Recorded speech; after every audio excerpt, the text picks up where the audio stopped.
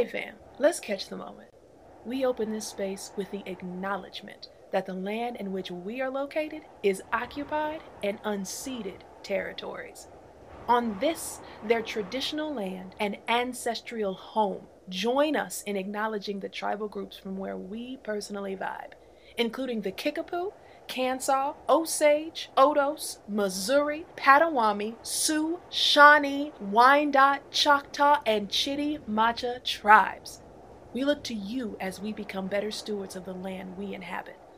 Peace and love. Let go. Yeah!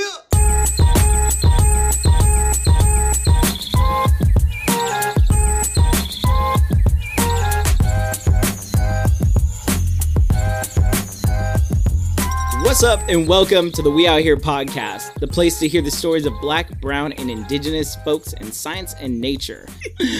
My name is Alexi Gruses, coming to you from the Bull Bancha, aka New Orleans, and with me as always, it's Allison Jones. Woo! Oh, I never put my whole name out there. Game changer. Anyway, here in the Kickapoo, Kansas land, Missouri.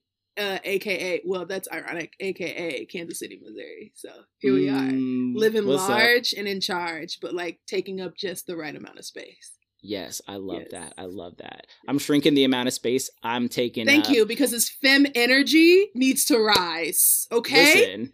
Yeah. Okay. Let's do this. I'm sorry. That's too hot. That's too hot. No, it's not. That is hot enough. I'm Goldilocks and I found the bowl of soup right now. So with us is a special guest bringing some more femme energy. Let's go. Let's do this. Introduce yourself. Give them your name, your pronouns, and what you do. Hello, my name is Corina Newsome. My pronouns are she, her, hers.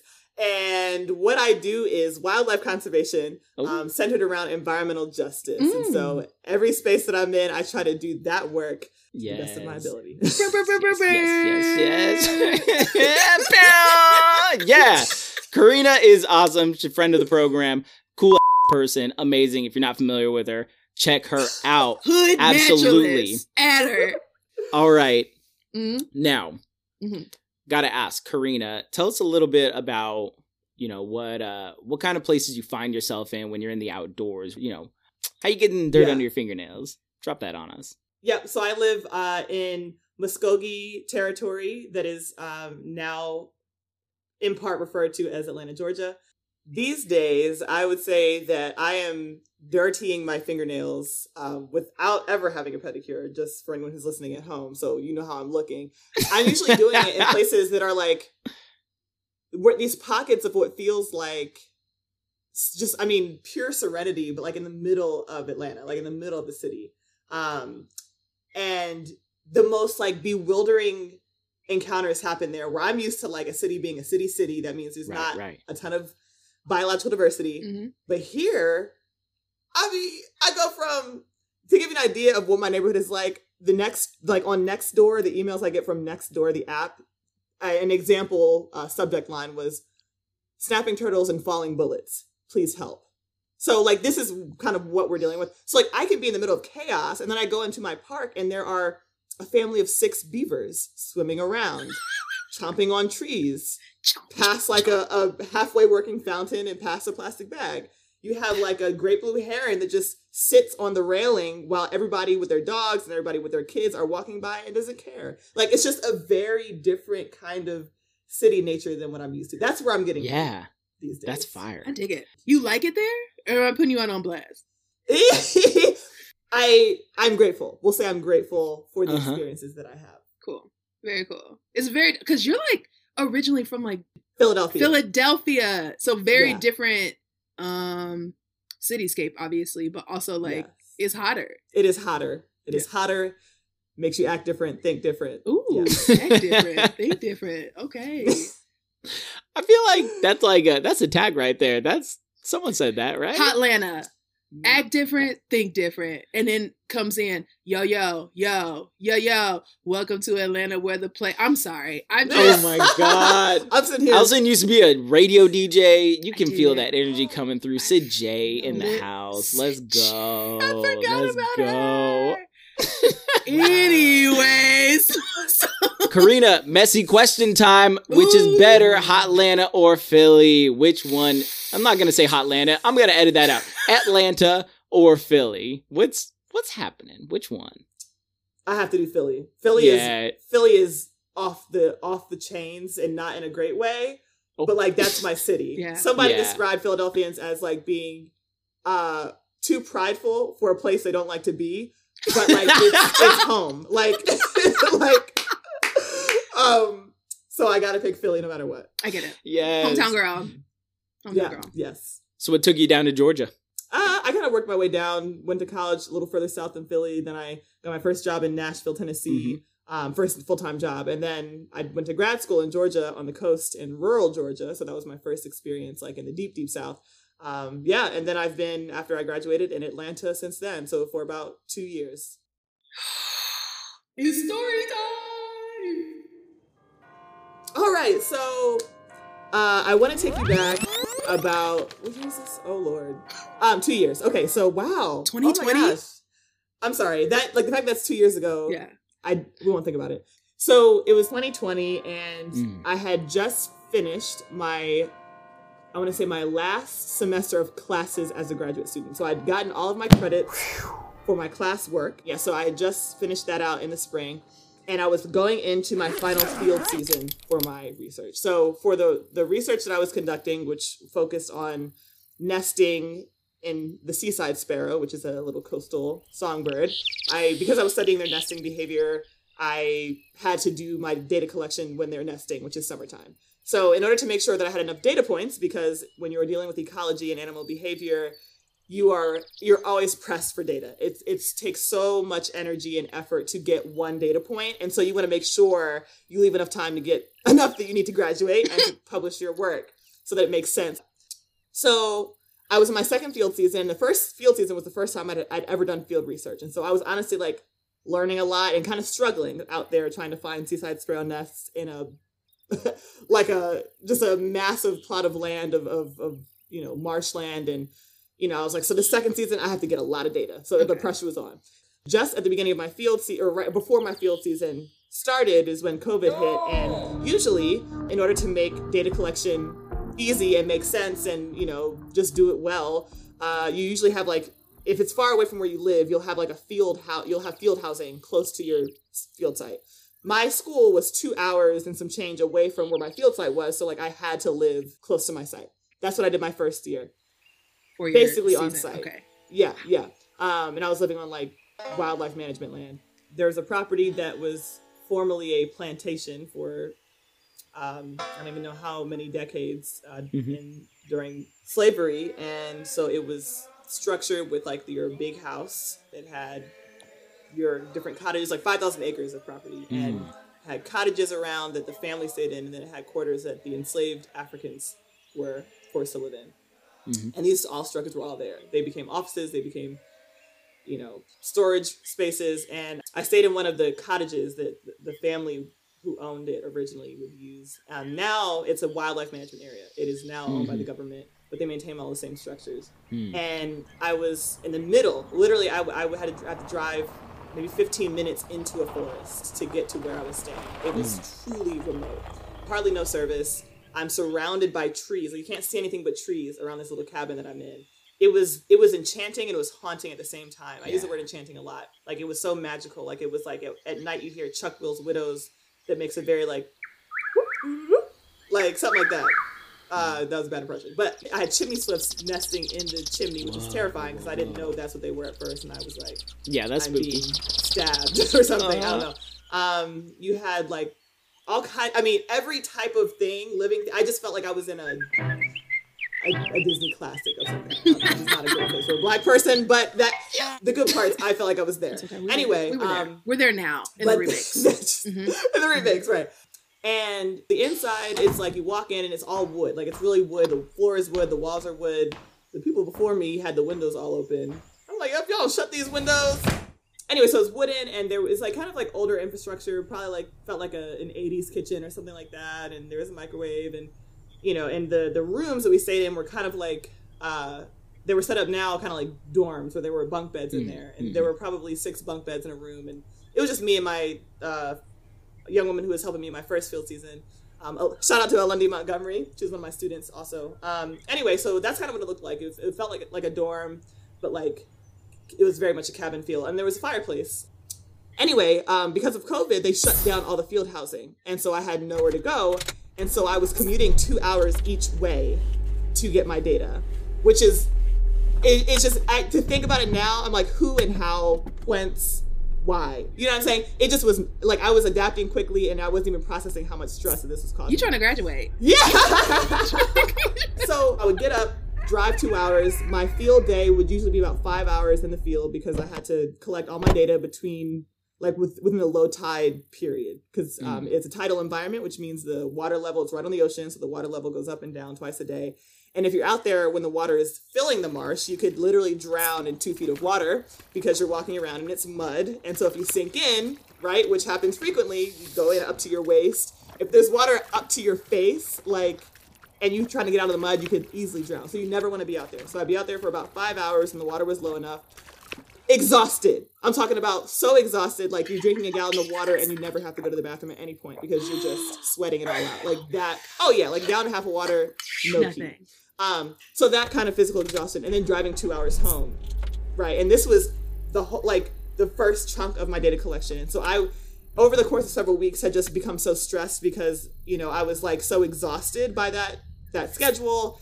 And then I wasn't able to go out as frequently because it costs money to travel 4 hours a day. And so I had to reduce my number of field days. So all these things were accumulating. So it's brutal out there.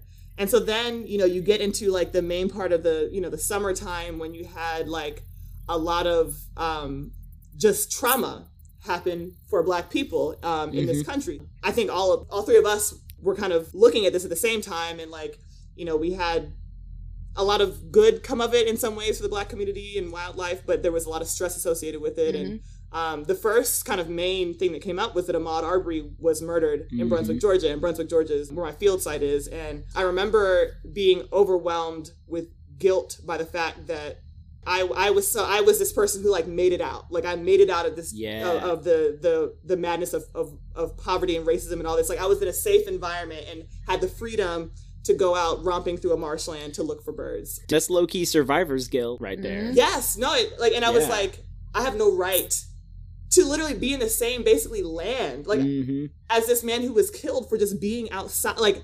Right. I was I can't, you know what I mean? I should be doing something more productive for Black people. So this was the combination of just the work itself and then this social reality that was manifesting in Brunswick, Georgia, and then across the country when George Floyd was murdered, and you had all the kind of rippling effects from that, and it just created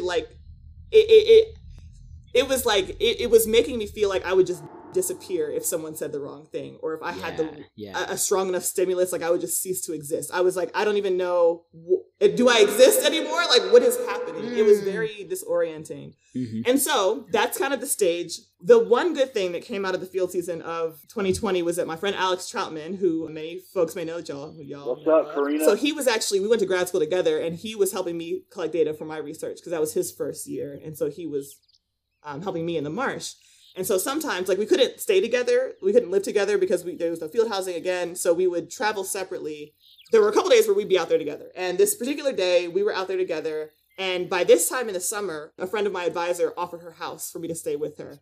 I didn't really know her well at all, but she offered for me to stay for free. And she was so kind to me, like an ally. It was just, it felt like God was looking out. I don't know if that's why, but that's just what it felt like. And so, by the time I had found housing down there, I was kind of past the peak nesting period where most of the data would be collected. I was kind of past that peak, and I was really starting to freak out because I'd already had reduced days in the field.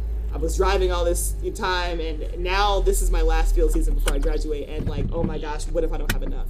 So I didn't at least have to travel 2 hours to get to the field site this day, but I think it was around 10 a.m. at the beginning of when the tide was going out, so the water level was going down, and Alex was there, and I pulled up my car next to his car, and we were kind of getting equipped to collect data. I would have this is horrible, 2 25-pound batteries. So I was carrying 50 pounds of batteries.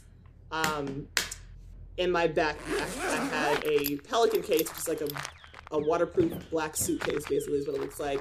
that had like a DVR and some other electronics in it. And then I was carrying a camera that I was having to hold up, and with 100 feet of coiled wire that was definitely covered in mud. And so I'm holding these electronics, and I had like 2 poles that I used to fix the camera in place and then to keep the pelican case from floating away when the tide came in. And so I went out. He was doing different work. He was looking at bugs and some other stuff. I was going out looking for nests. And so I went out into the marsh, and as you described, Allison, because it's a marsh, there's no trees, there's no shade from plants at least. And there's also just no shade from the clouds. Like the clouds were outy. They were like peace most of the time. And so it's hot, and the air is actually pretty still. Like you would think maybe an ocean breeze, you thought wrong. So air is still, it's super humid. Gotcha! And right. So I'm out there, I kind of go out to the marsh, and it just like is especially hot this day. Like the sun just stings. Like it's not even just like it burns, like it literally feels like it's acid on me. And it's just very humid too. So I was out there, and the way that nest searching works is that you have a marsh, which is this big stretch of just grassland right next to the ocean. And then you have these streams, essentially tidal creeks that cut into the marsh from the main rivers. And so I'm walking up and down these creeks because that's where seaside sparrows build their nests. And so I'm looking for nests. But to get from one side of the creek to the other, you have to walk through it. And when you get down, so when you get down into this creek, if you thought the air was still and humid above the grass line, you get into the creek where the grass is all above you. There is no oxygen. There's nothing. There is no air. It is just like outer space in the creek. There's nothing. And it's hot though. So I'm walking through the edge of the tidal creek, which cuts into the marsh, which has the highest and densest grass. So I'm picking my feet up, and I'm having to suck my feet out of the mud with each step, but I'm also kind of cutting through grass, which is also cutting me back. Anyway, so I'm walking through, there's a lot of vegetation, and then essentially the way that I get into the tidal creek is to either I can slide through the mud down like a That's mud so slide, nasty. if it's a really or I'll jump in. And so like I'm sinking at all times when I'm on the mud, and then the moment I land on the oyster shells, it's solid and your legs feel, kind of jiggly. But because oysters are like jagged and they stick up, like it almost feels like it can cut through your boot, and it has a couple times. But like it, so it's like very like you feel like you're kind of walking on big needles a little bit, and it's crunchy too. It's like, also yeah. You're not breaking them because they're very calcified, very hard, but like you can feel strong tower. Yes. And I got into the creek. I was crossing one of the creeks, and I thank God there's like oyster beds that are like in the creek so you can walk without sinking in. So I'm using an oyster bed to walk through. All of a sudden, I feel this like lack of air, and I start just like breathing really heavily because I'm like, I can't breathe. And I'm constantly in a state of out of breath. I always describe it as walking through the marsh as kind of like walking upstairs. Every step feels like it's like going upstairs. And so I'm just always out of breath. And then I couldn't breathe all of a sudden. And then for whatever reason, all at once, like all of these stressors between school and can't find these nests and these seaside sparrows are trying to trick me. And, I don't deserve to be out here because Black people are dying in the same place. Like for some reason, all of them came to my mind at the same time, or like just felt like it landed on me at the same time. And I started to actually go into like a panic attack. And I don't suffer from panic attacks. Like I've had once before in my life, so I know, because I thought I was dying. And so I remember what that felt like, and it was like, oh my gosh, right? It felt like I couldn't breathe, like there was just no air to breathe, and I was taking these deep breaths, and because I was already out of breath, my heart was already pounding, I thought I was literally just going to die. And so I started freaking out, and it just creates this like hyperventilating situation that then it was like my thoughts couldn't stay together. Like I became terrified. Like I became just gripped with fear, and I felt like I couldn't get out of the creek. And so it just was like building, right? So I somehow roll out of the creek, and like am trying to walk back to my car to like turn on some AC or something. And Alex was thankfully back at his truck to get something, and he sees me coming out, and I'm like, clearly, I don't even know what I look like. It looked bad. Hey, and Corina, so he's like, are you okay? You don't look so And he's good. very calm. Like Alex is calm. Calm. Like just you want Alex around. And I was like, I'm not. I think I'm having it. I just like went through a panic attack as I was trying to get out of the marsh, and I need to like get out of here. So I sat in my car. I was there for probably 30 minutes, and he stayed there outside of my car, just like watching me. And he's such a good friend. And I eventually got back out, right? And I was just so shaken. I was like, I can't even last out here anymore. Like, I'm not even capable of doing this job anymore because my mind can't handle the social reality. It can't handle the physical reality. It can't handle anything. So, like, what am I just going to, I'm just going to drop out. I'm just going to, like, I'm a failure. Like, it just all was like, I can't do anything. But I was like, let me just go through this day. Let me just go back out there. It was like the worst feeling to like go through that panic attack, finally cool down in my car and then go back out. It was like putting on wet socks in like when it's cold outside. It's just like, I can't do this. But I went out and I could feel those emotions starting again. And I was like, you know what? If I don't find a single nest today, it is what it is. Like, I survived today. Yep. And so what I did was I went out there and I remember I was at the top of a tidal creek that was right up against like a river that leads to the ocean. And I was like, I'm just going to sit down. I'm sitting down. So I sat down and I was in tears. Like, I was just, I mean, it was, I actually took a picture of myself because I was like, I'm sure I look crazy. And I want to just remember this moment. I had tears right on my face. I had the sunscreen that was clumped and like clogged, whatever, like clotting on my face. And, you know, the heat, it just was so ugly. It was so bad. It was a bad It was a Tyler Perry movie. No, not Tyler Perry, man. My wig was switching around. And so I was sitting on the edge. My boots were in the water in this river where I could see the ocean. Honestly hopeless. I just was like, I'm sitting here so that I don't pass out. And all of a sudden, I like felt something on my foot. And I looked down and a shark swam over my boot. A shark? What? A what? Yes. It was a dogfish shark. S-A-R-K. Oh, they're so cute. Shark? That's a puppy. So it was like a great white shark. Yeah. And then a great white shark hit my foot. It was unbelievable. A dog. Oh my God. Yeah. And it was like foraging for fish because when it's low tide, they come up. Oh. And like, I'd never seen that before though. I was like, I'd never seen a shark in the wild ever. I'm sitting here, and this is cool. This is a good thing for me, y'all, just in case you need kind of like a dogfish shark swimming over my boot is great. So I'm sitting there stunned. And at first I was kind of startled. I'm like, what did I just experience? And I sat there like, and of course I took my phone back out and I still got the tears that are now coagulating with the sunscreen. And I'm taking this video. I'm like, I can't show nobody this. I look like a Tyler Perry movie. But I was like, I just Big saw, you know,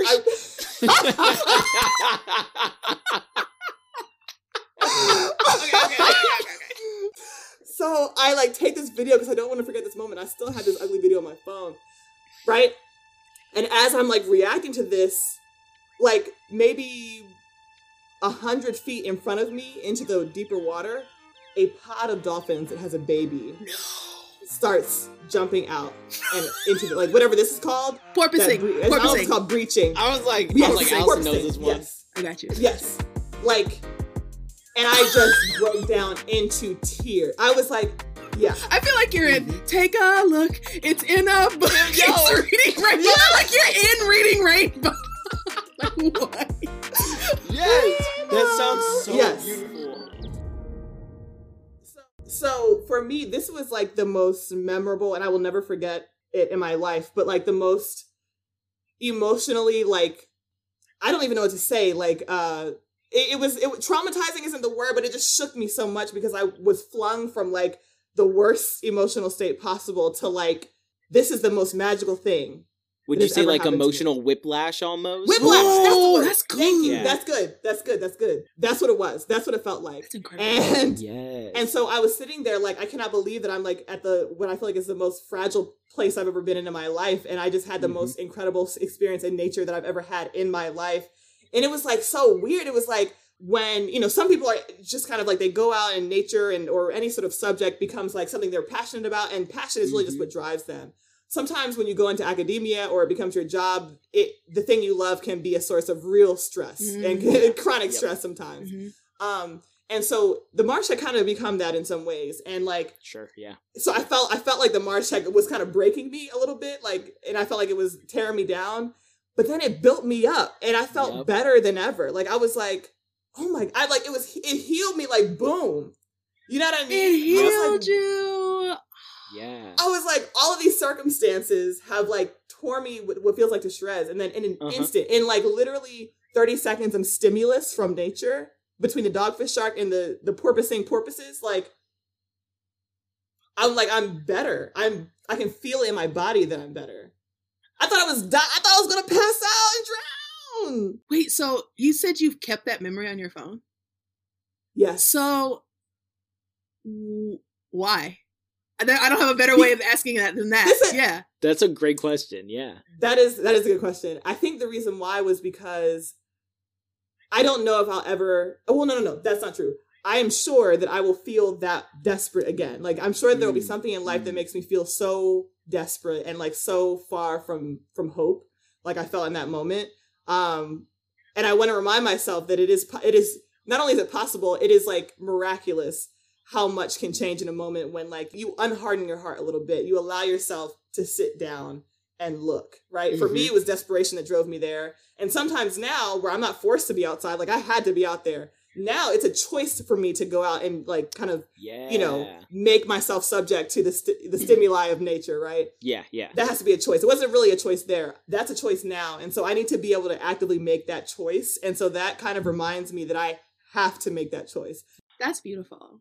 I hear that. And sometimes I fail to make that choice. And then when I do make that choice, I was like, oh, I didn't realize there's a wound here that this just healed. You know, yes. Like it's that thing. Sometimes on my weekend, I'm like, I don't want to go outside. I spend all day at work outside. I don't want to do that. Mm-hmm. And then the moment I get a little sunlight on me, I'm like, open up like a flower, you know? A delighted little lizard. Like, yes! I was a cold-hearted bitty bop. And now I'm ready to eat, swim.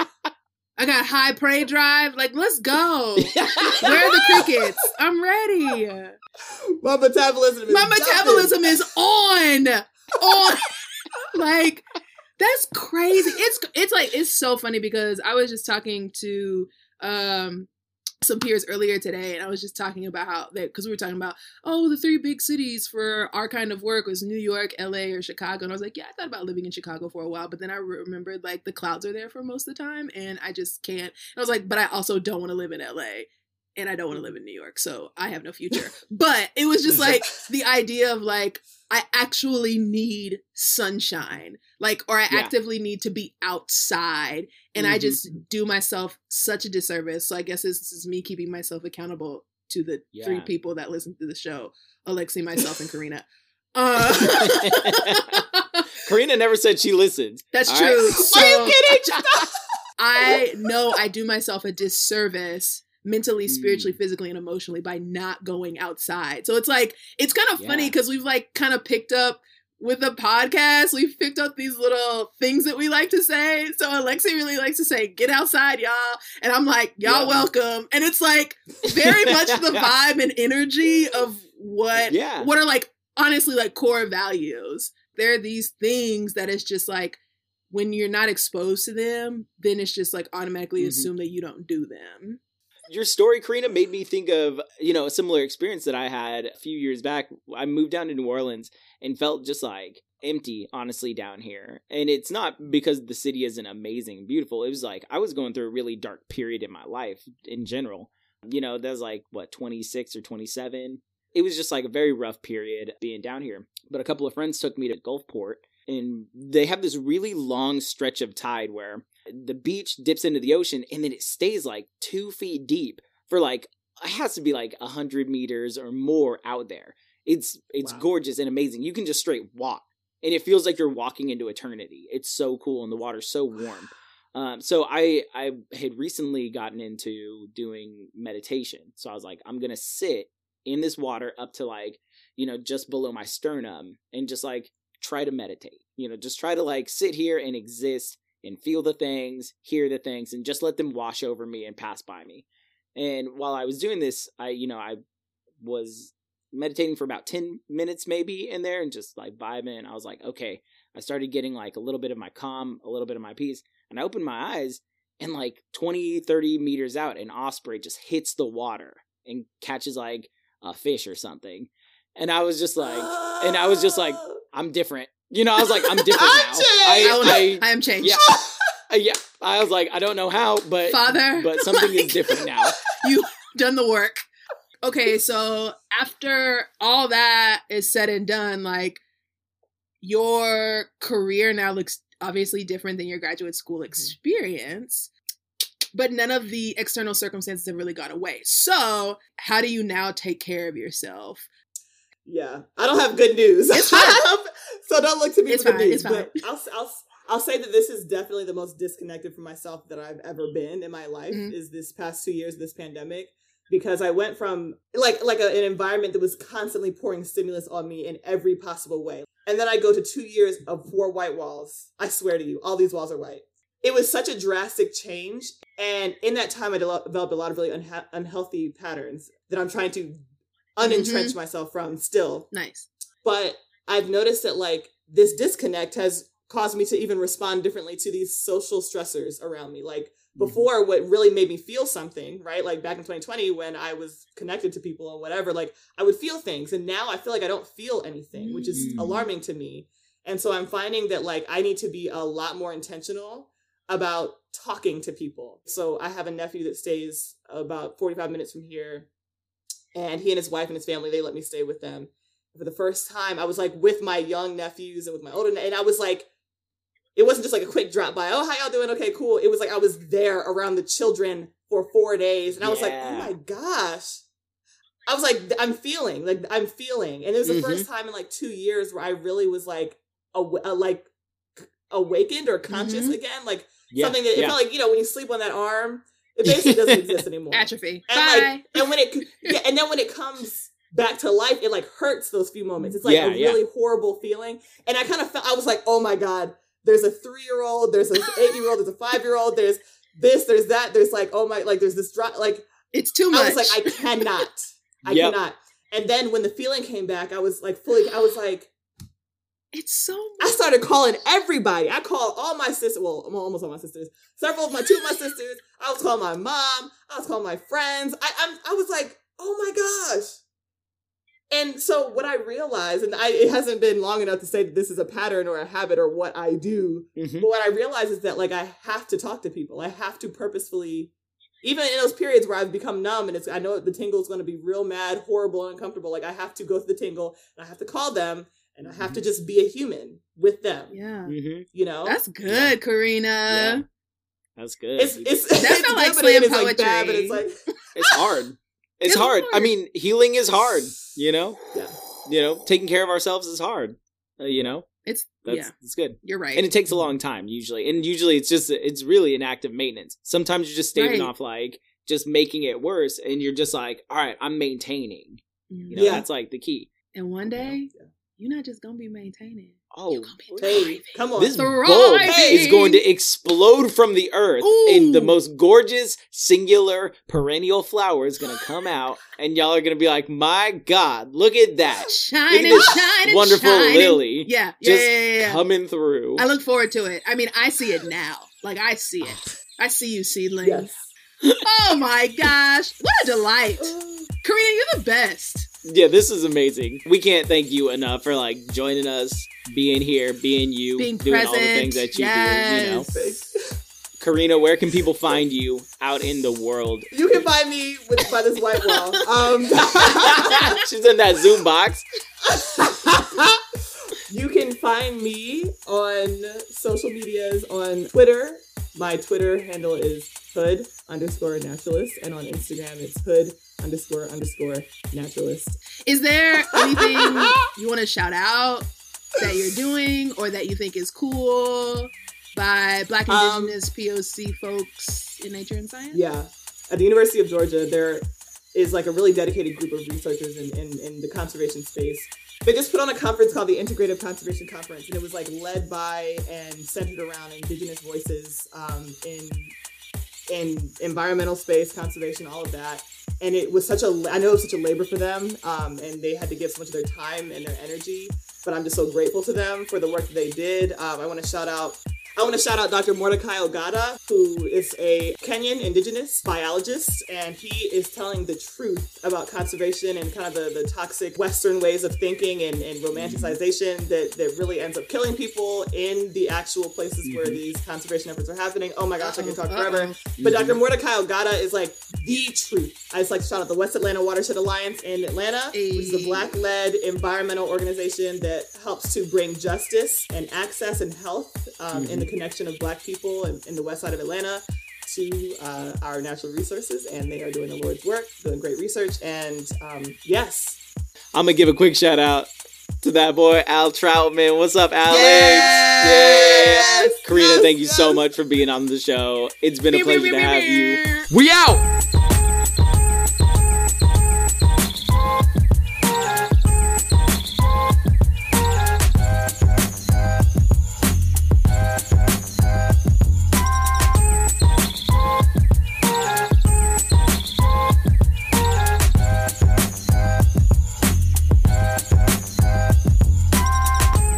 Here podcast is Allison Jones and Alexi Cruces. Show theme by Spencer Snedden, show graphics by Khalif Gillette, and a special cameo by the au natural Mr. Platinum himself, Alex Troutman.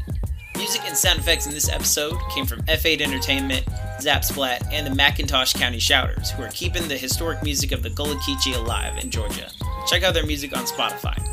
You can support the creators of this podcast by jumping on our Patreon at patreon.com/weoutherepod, where you'll hear the episode Q&As and banter that didn't quite make it into the episodes. You can also learn what kind of frozen treat Allison really is, and you as a patron get the superhuman ability to ask our guests and hosts questions. However, if you're as broke as the creators, you can show us love by dropping 5 little stars on our big ol' heads. Thanks for listening. Happy Women's History Month. Shouts out to Obsidian. Now, it's time to get that outside.